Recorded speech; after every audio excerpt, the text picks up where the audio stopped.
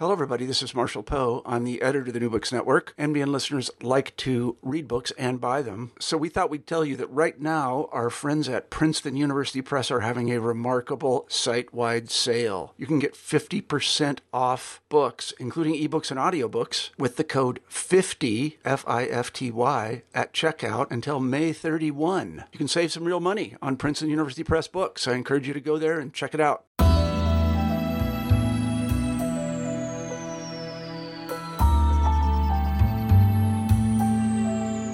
Welcome to the New Books Network. I'm Stephen Pimpare, a host of New Books in Public Policy, and today we welcome Jonathan Rothwell, author of A Republic of Equals, a manifesto for a just society from Princeton University Press. Jonathan, welcome.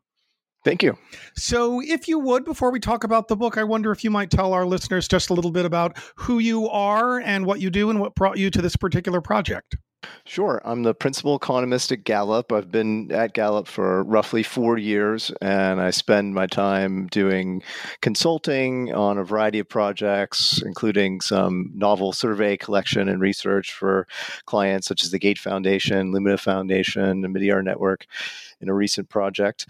And I spend the rest of my time doing research and writing on anything ranging from politics and what people are telling us in our polls to economic topics such as why U.S. productivity growth has been slowing in recent years, and also this book. And this book is about income inequality, as we'll discuss. It came out of a long-standing interest, I'd say goes back at least to the year 2000 when I was an undergraduate and just starting to think deeply about politics when that presidential race was happening. It was Al Gore against George Bush, with Ralph Nader bringing up a lot of topics related to income inequality and having what struck me as a very interesting critique of U.S. economic society.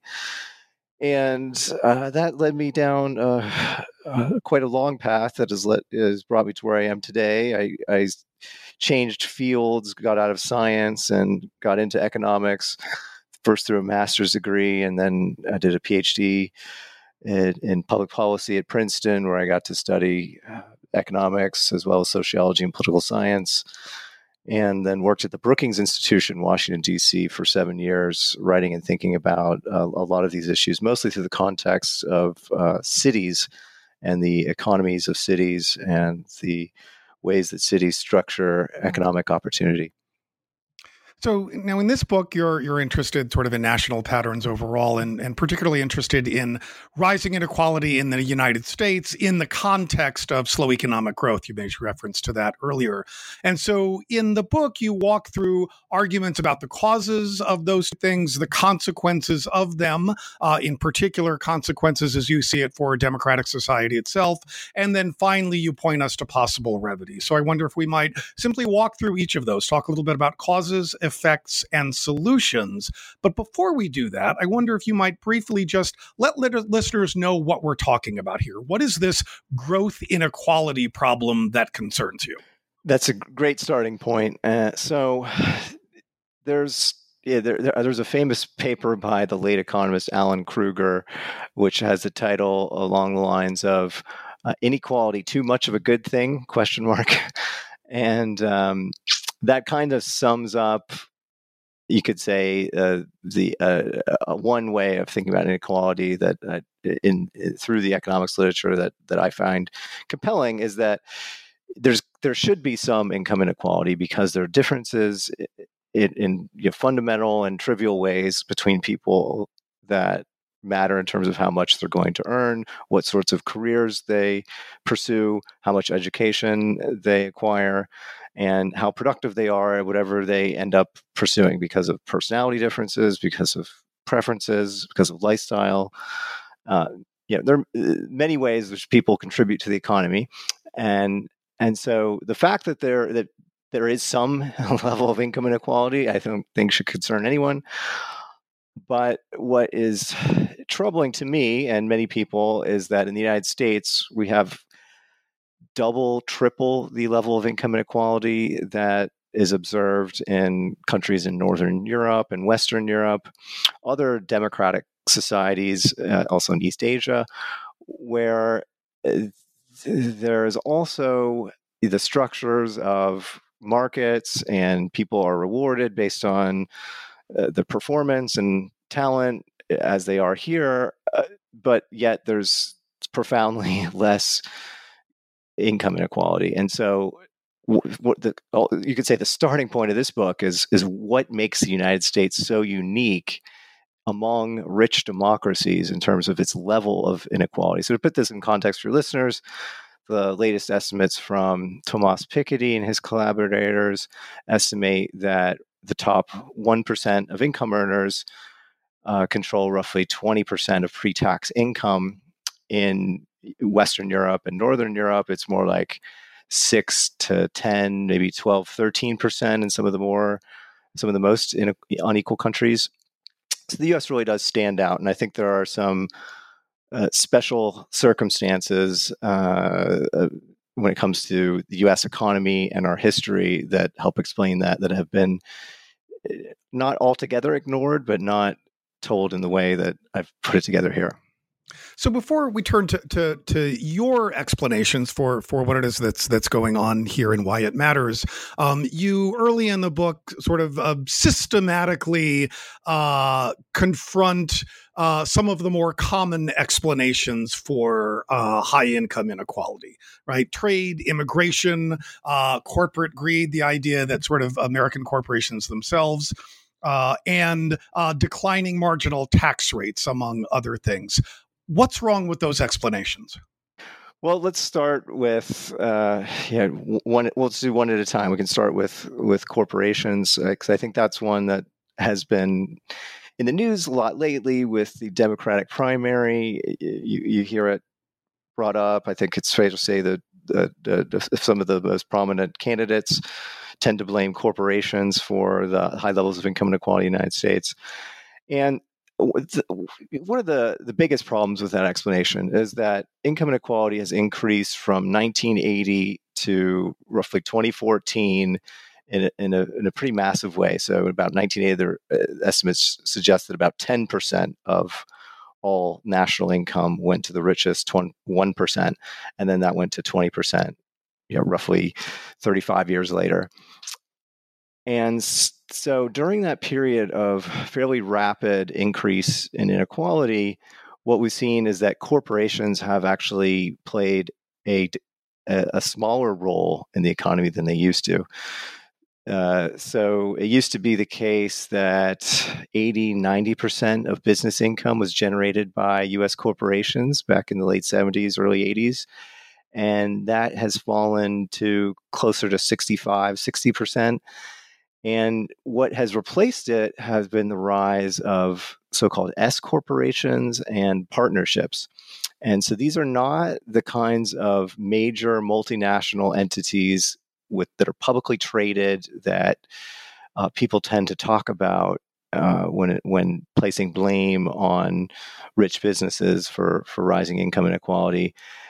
They're not tapping into global markets. Many of them are regional players that are in almost inherently domestic industries like real estate, medical services, legal services, financial services, car dealerships even.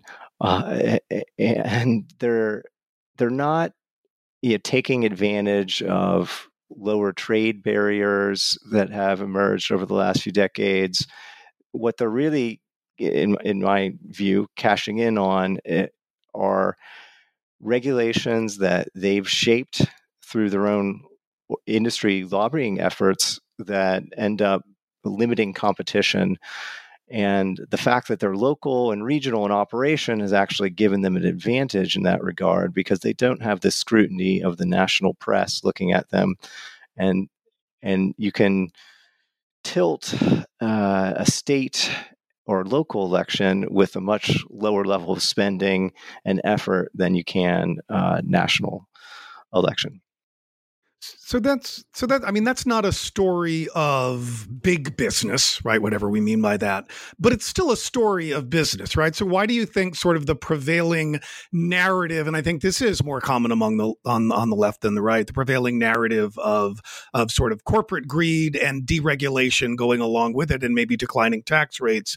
Why is that not a satisfying explanation for you? Well, the focus on corporations, it tends to then imply that corporate tax rates are part of the explanation, and corporate governance structures, and the perverse incentives of the stock market, and trying to maximize returns for shareholders instead of, say, valuing workers or the community.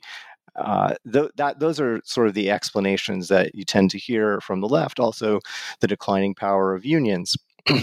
Now, those are all well and good. I don't have a strong aversion to thinking deeply and critically about the way those things are set up, but it's not a satisfying explanation to me for several important reasons. One is that when you think about the fact that these are not publicly traded corporations, that immediately takes off the table this idea that it's their shareholders pressuring them, and that's why that's why the profit margins are so high, or other things you might think about being negative side effects of that. Also, they've never been unionized. You can't say that the decline of unionization in manufacturing has made it easier for doctors to have high salaries or lawyers to have high salaries when they never employed unionized workers, and they don't now. Same with hedge funds. It's not the case that the union story is that you've got rich CEOs who are squeezing their workers in order to get higher compensation for themselves.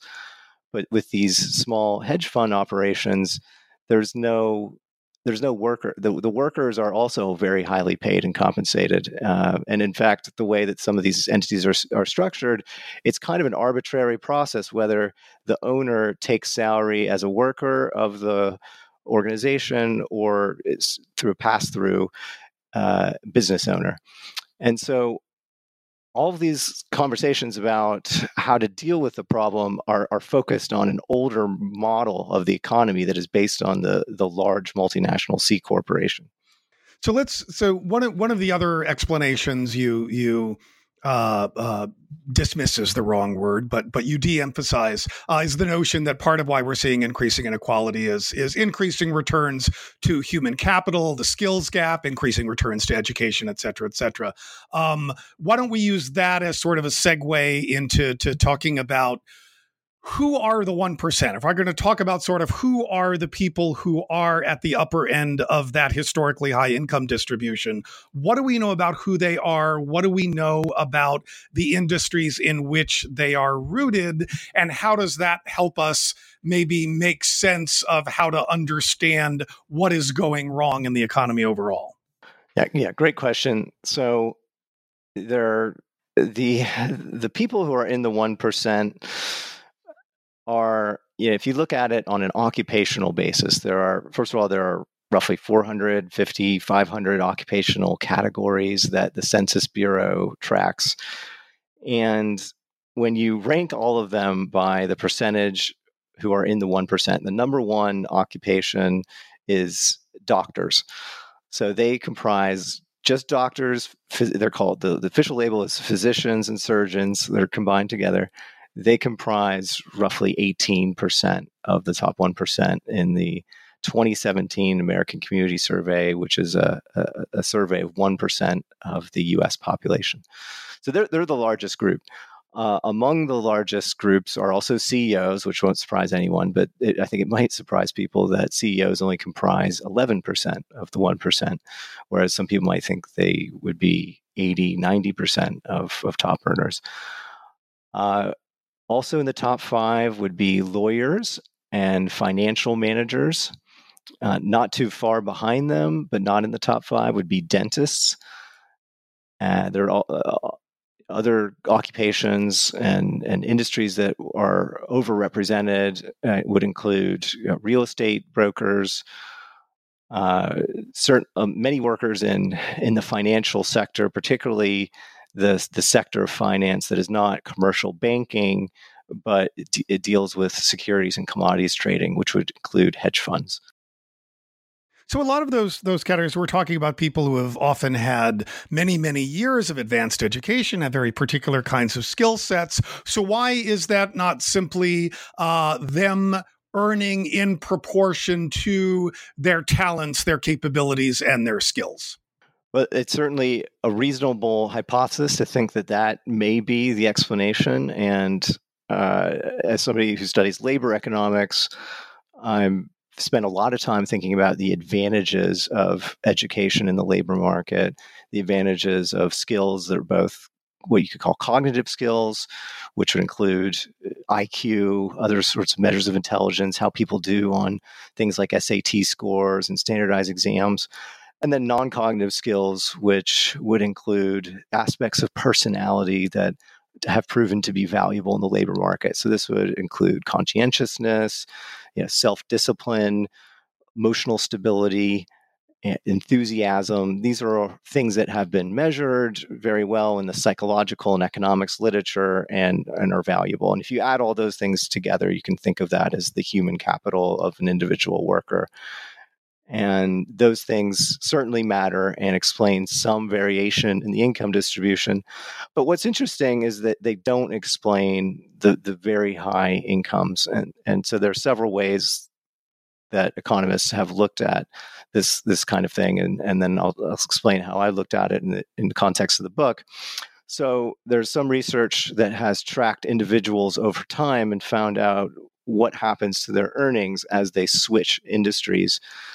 And what's obvious is that people that enter certain industries like legal services and financial services, particularly the branch of financial services that deals with securities, commodities trading, receive a very large pay increase when they enter those industries. And that pay increase disappears as soon as they exit those industries. So the implication is that it's not an inherent property of the individual, but rather it's something about the way those industries are structured that compensates people above and beyond their individual attributes. Another very compelling example that comes from, in this case, the Netherlands, was a study that looked at what happens when people are randomly assigned to enter dental school, because in the Netherlands there's strict regulations on the number of dentists, and people who are interested in becoming a dentist have to win a lottery in order to go to dental school. And what these economists did is look at what happens if you lose the lottery and you don't get to go to dental school, and you compare the incomes to people who did get to go to dental school, who otherwise have the same test scores and other attributes. So there was no difference in their individual abilities. It was really just the luck of whether they got the lottery ticket to get in or not. And what they found is a very large pay premium in favor of the dentists. And so I've taken the kind of insights from those sort of approaches and looked at things like the cognitive scores of people on a exam that was administered by the OECD across a large number of developed countries, including the United States. It's called the PIAAC. And what they did is it's similar to what many of your listeners may have heard of as the PISA exam, which is for 15-year-olds. The PIAAC is for adults, ages 18 all the way up to 65. And it's meant to measure the cognitive skills of the workforce across the world in as many countries as they can. And what you see here is that there is some evidence from these data that doctors and lawyers and CEOs are above average in terms of their cognitive ability, but they score below many other types of professionals that are not in highly regulated occupations where there's more competition, where the entry barriers are lower. So, for example, engineers, software engineers, computer programmers, workers in in the hard sciences, biology, chemistry, for example, where there aren't those kinds of licensing restrictions, they tend to have at least as high cognitive ability as measured by these exams, but they're paid significantly lower. And so, if you put these data together in kinds of systematic ways, you can estimate what the premium is for certain occupations. And inevitably, for the ones that are at the top of the 1% in the U.S., there's a pretty massive pay premium, even after controlling for anything you can measure about their productive characteristics. So, that gets at what maybe a foundational myth that we as a nation have been telling ourselves, right? That work hard, you play by the rule, you will be rewarded in proportion to your effort and your abilities. But that also is a challenge to at least a couple of schools of economics, right? That operate on the principle that that one of the ways in which markets work is by helping us sort out who are the people who have the greatest talent, skills, and abilities, and rewarding them proportionally. And in both of those instances, you are saying that the evidence for that correlation is not particularly strong, but is instead sector-based or occupation-based or in industry-based, correct? That's right. So you can still find evidence that the individual skills matter in the kind of data and analysis I'm talking about. But then there's this other factor, which is also really important, and that's whether you're in a special industry or occupation that enjoys what I consider to be political privileges that come from the ways that they've shaped the regulatory system and captured opportunities that other people don't have. And then that also, so they're overpaid relative to their skills, in my estimation. But then that also suggests that there are large groups of people who are underpaid relative to their skills. And so that would include preschool teachers, many educators, nannies, domestic workers, waiters and waitresses, people who are in occupations that are forced to compete with very large numbers of people, and for one reason or other, have wages that are below what their skill level would suggest, and some of them are jobs that are considered low skill jobs, and they're considered low skill jobs because you don't need a lot of training to become a waiter or waitress or to wash dishes in a kitchen. But that doesn't mean the people themselves don't have valuable skills that, if applied to a different industry, would not reward them to a greater extent. So is part of your story here one about effective versus ineffective lobbying? I think you could say that as part of it. So I think of it broadly as political power, but I think lobbying is one of the important channels through that which it happens. And so I spend a fair amount of time toward the end of the book talking about the ways that three specific groups of workers, doctors, lawyers, and financial sector workers, particularly in hedge funds, have benefited from distortions to the rules that govern competition for their services.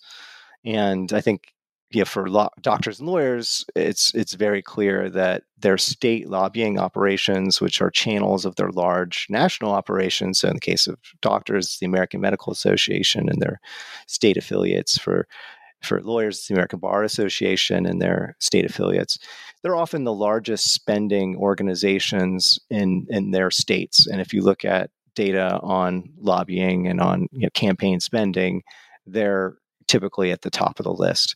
And I have a few case studies looking at specific campaigns that they've operated to block changes to the law that would empower other professionals to provide some of the services that are currently under their complete control.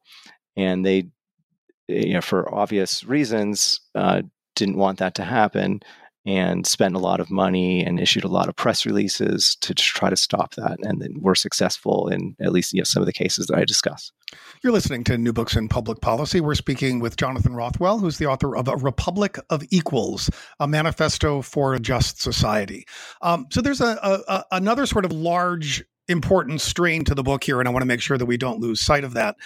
In the conversation that you were just having about sort of identifying these particular occupations that have advantage themselves in the political system, you make explicit note of the ways in which a lot of this seems to be white educated males who have succeeded in creating policies that wind up overinflating their income relative to their cognitive abilities.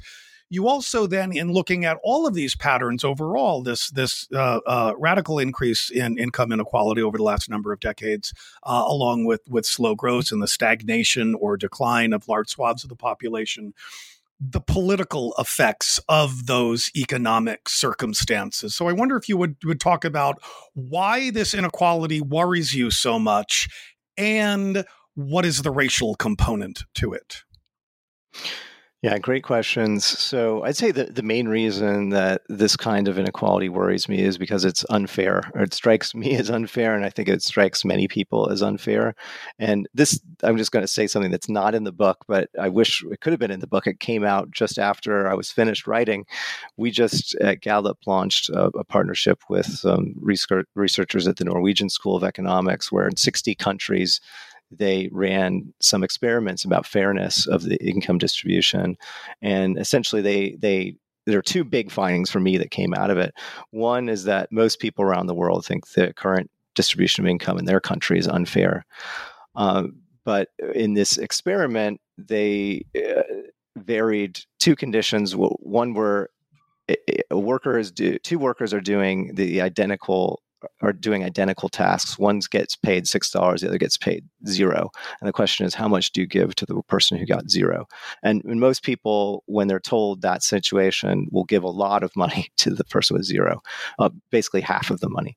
But then there's another scenario where they're told that the person who earned $6 did better work that was more valuable. And then they're asked, well, how much do you give to the person with $0? And they give some of the money, but they don't give it equitably. They're very comfortable with having income differences based on merit. And that is true around the world. Just about every country that we looked at, and this includes every continent in the world, people were comfortable with income differences that are based on merit. But they were not comfortable with income differences that were arbitrary. And so I think they would also be uncomfortable with income differences that are based on political power, because that's not based on merit. And so I think, I just say all that as context is that when people have the perception that things are unfair, I think that's going to create a lot of political problems. And I think that explains much of what has been the political resentment on both the left and the right over the last several decades, where we get arguably populists. I would characterize populists on the right as pointing the blame toward, to some extent, elite liberals and multinational, globalists, as they may refer to them, but I'd say more pointedly to foreign countries and foreign competitors. So that would include immigrants and trading partners.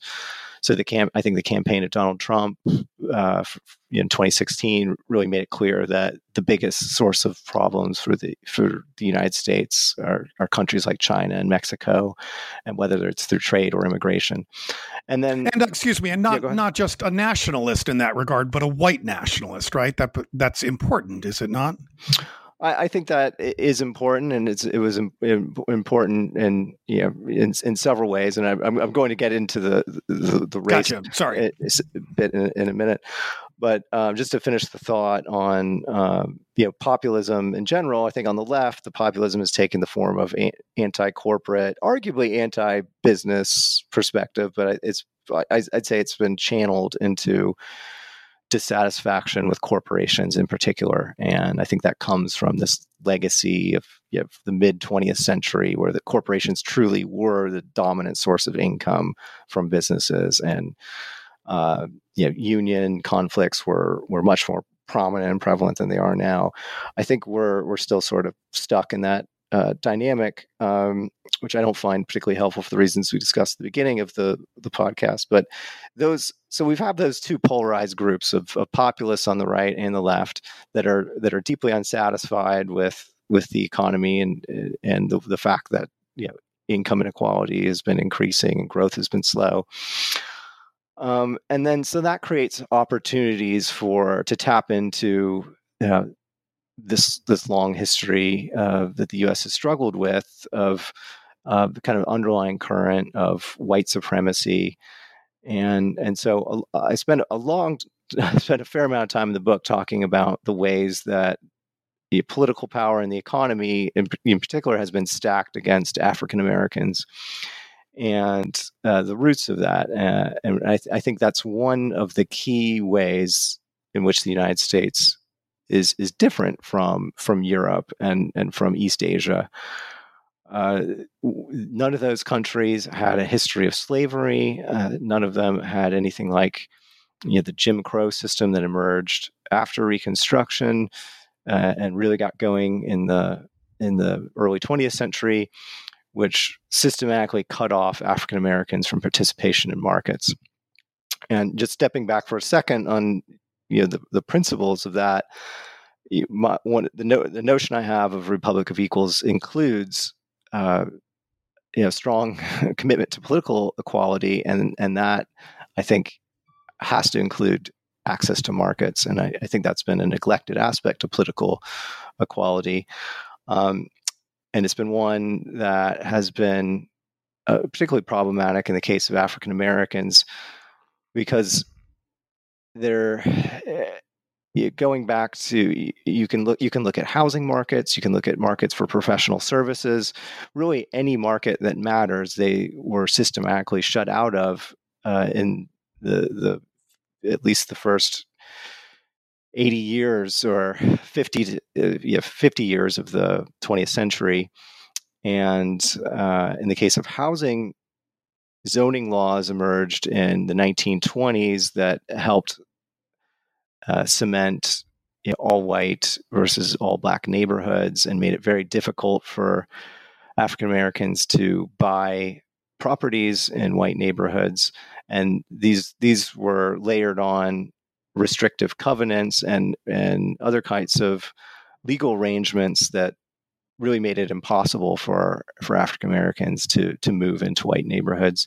And zoning laws are allowed to exist today because they're not explicitly racial, but they have I believe a strong negative effect on African Americans and are more prominent in the types of cities where that were recipients of the Black migrations.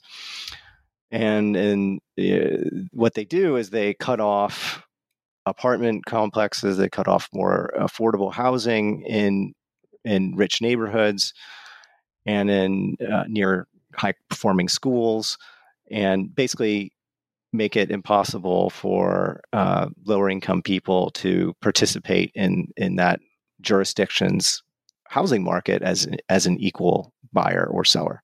So as we work our way to our last few minutes here, Jonathan, so you've talked a little bit about one of the categories of solutions that you offer in the book, what you put under the umbrella of market access reforms to housing markets, as you've just talked about, to education, to professional services, looping back to the diagnosis piece, to healthcare, to lawyers and financial advisors. You also offer in that section on solutions a glance at sort of better regulation, which folds into some of those issues, but also a stronger media. I wonder if, as we conclude here, I wonder if you could share your thoughts about how that plays into both these economic, political, and sort of racial divide issues. Sure. So I think we have a real cultural challenge in this country because of the legacy and reality of segregation by class and by race. And that's created also partisan segregation and led, I think in very important ways, to distrust of our fellow citizens and sort of holds us back in a way that more homogenous countries that don't have that kind of segregation aren't dealing with. And U.S. segregation really is especially high. And so I think that's the underlying fundamental problem, but it's been manifested in a bifurcated and overly partisan media environment that creates narratives that placate people's political preferences and cultural biases without challenging them or educating them as to other ways of seeing the world. And so that's a real concern of mine. And I don't think it's an easy problem to solve. We're actually thinking a lot about it at Gallup because we're partnering with the Knight Foundation to study these kinds of things. I think higher quality media that comes across as more objective, presents facts in a clear and compelling way without hyperbole and spin can be potentially helpful, but we are very far down a road of people selecting their media to suit their preferences, and so it's a real concern. You are listening to the New Books Network. I'm Stephen Pimpare, a host of New Books in Public Policy, and we have been speaking with Jonathan Rothwell, author of A Republic of Equals, a Manifesto for a Just Society from Princeton University Press. Jonathan, thank you so much for your time today. Thanks very much for having me.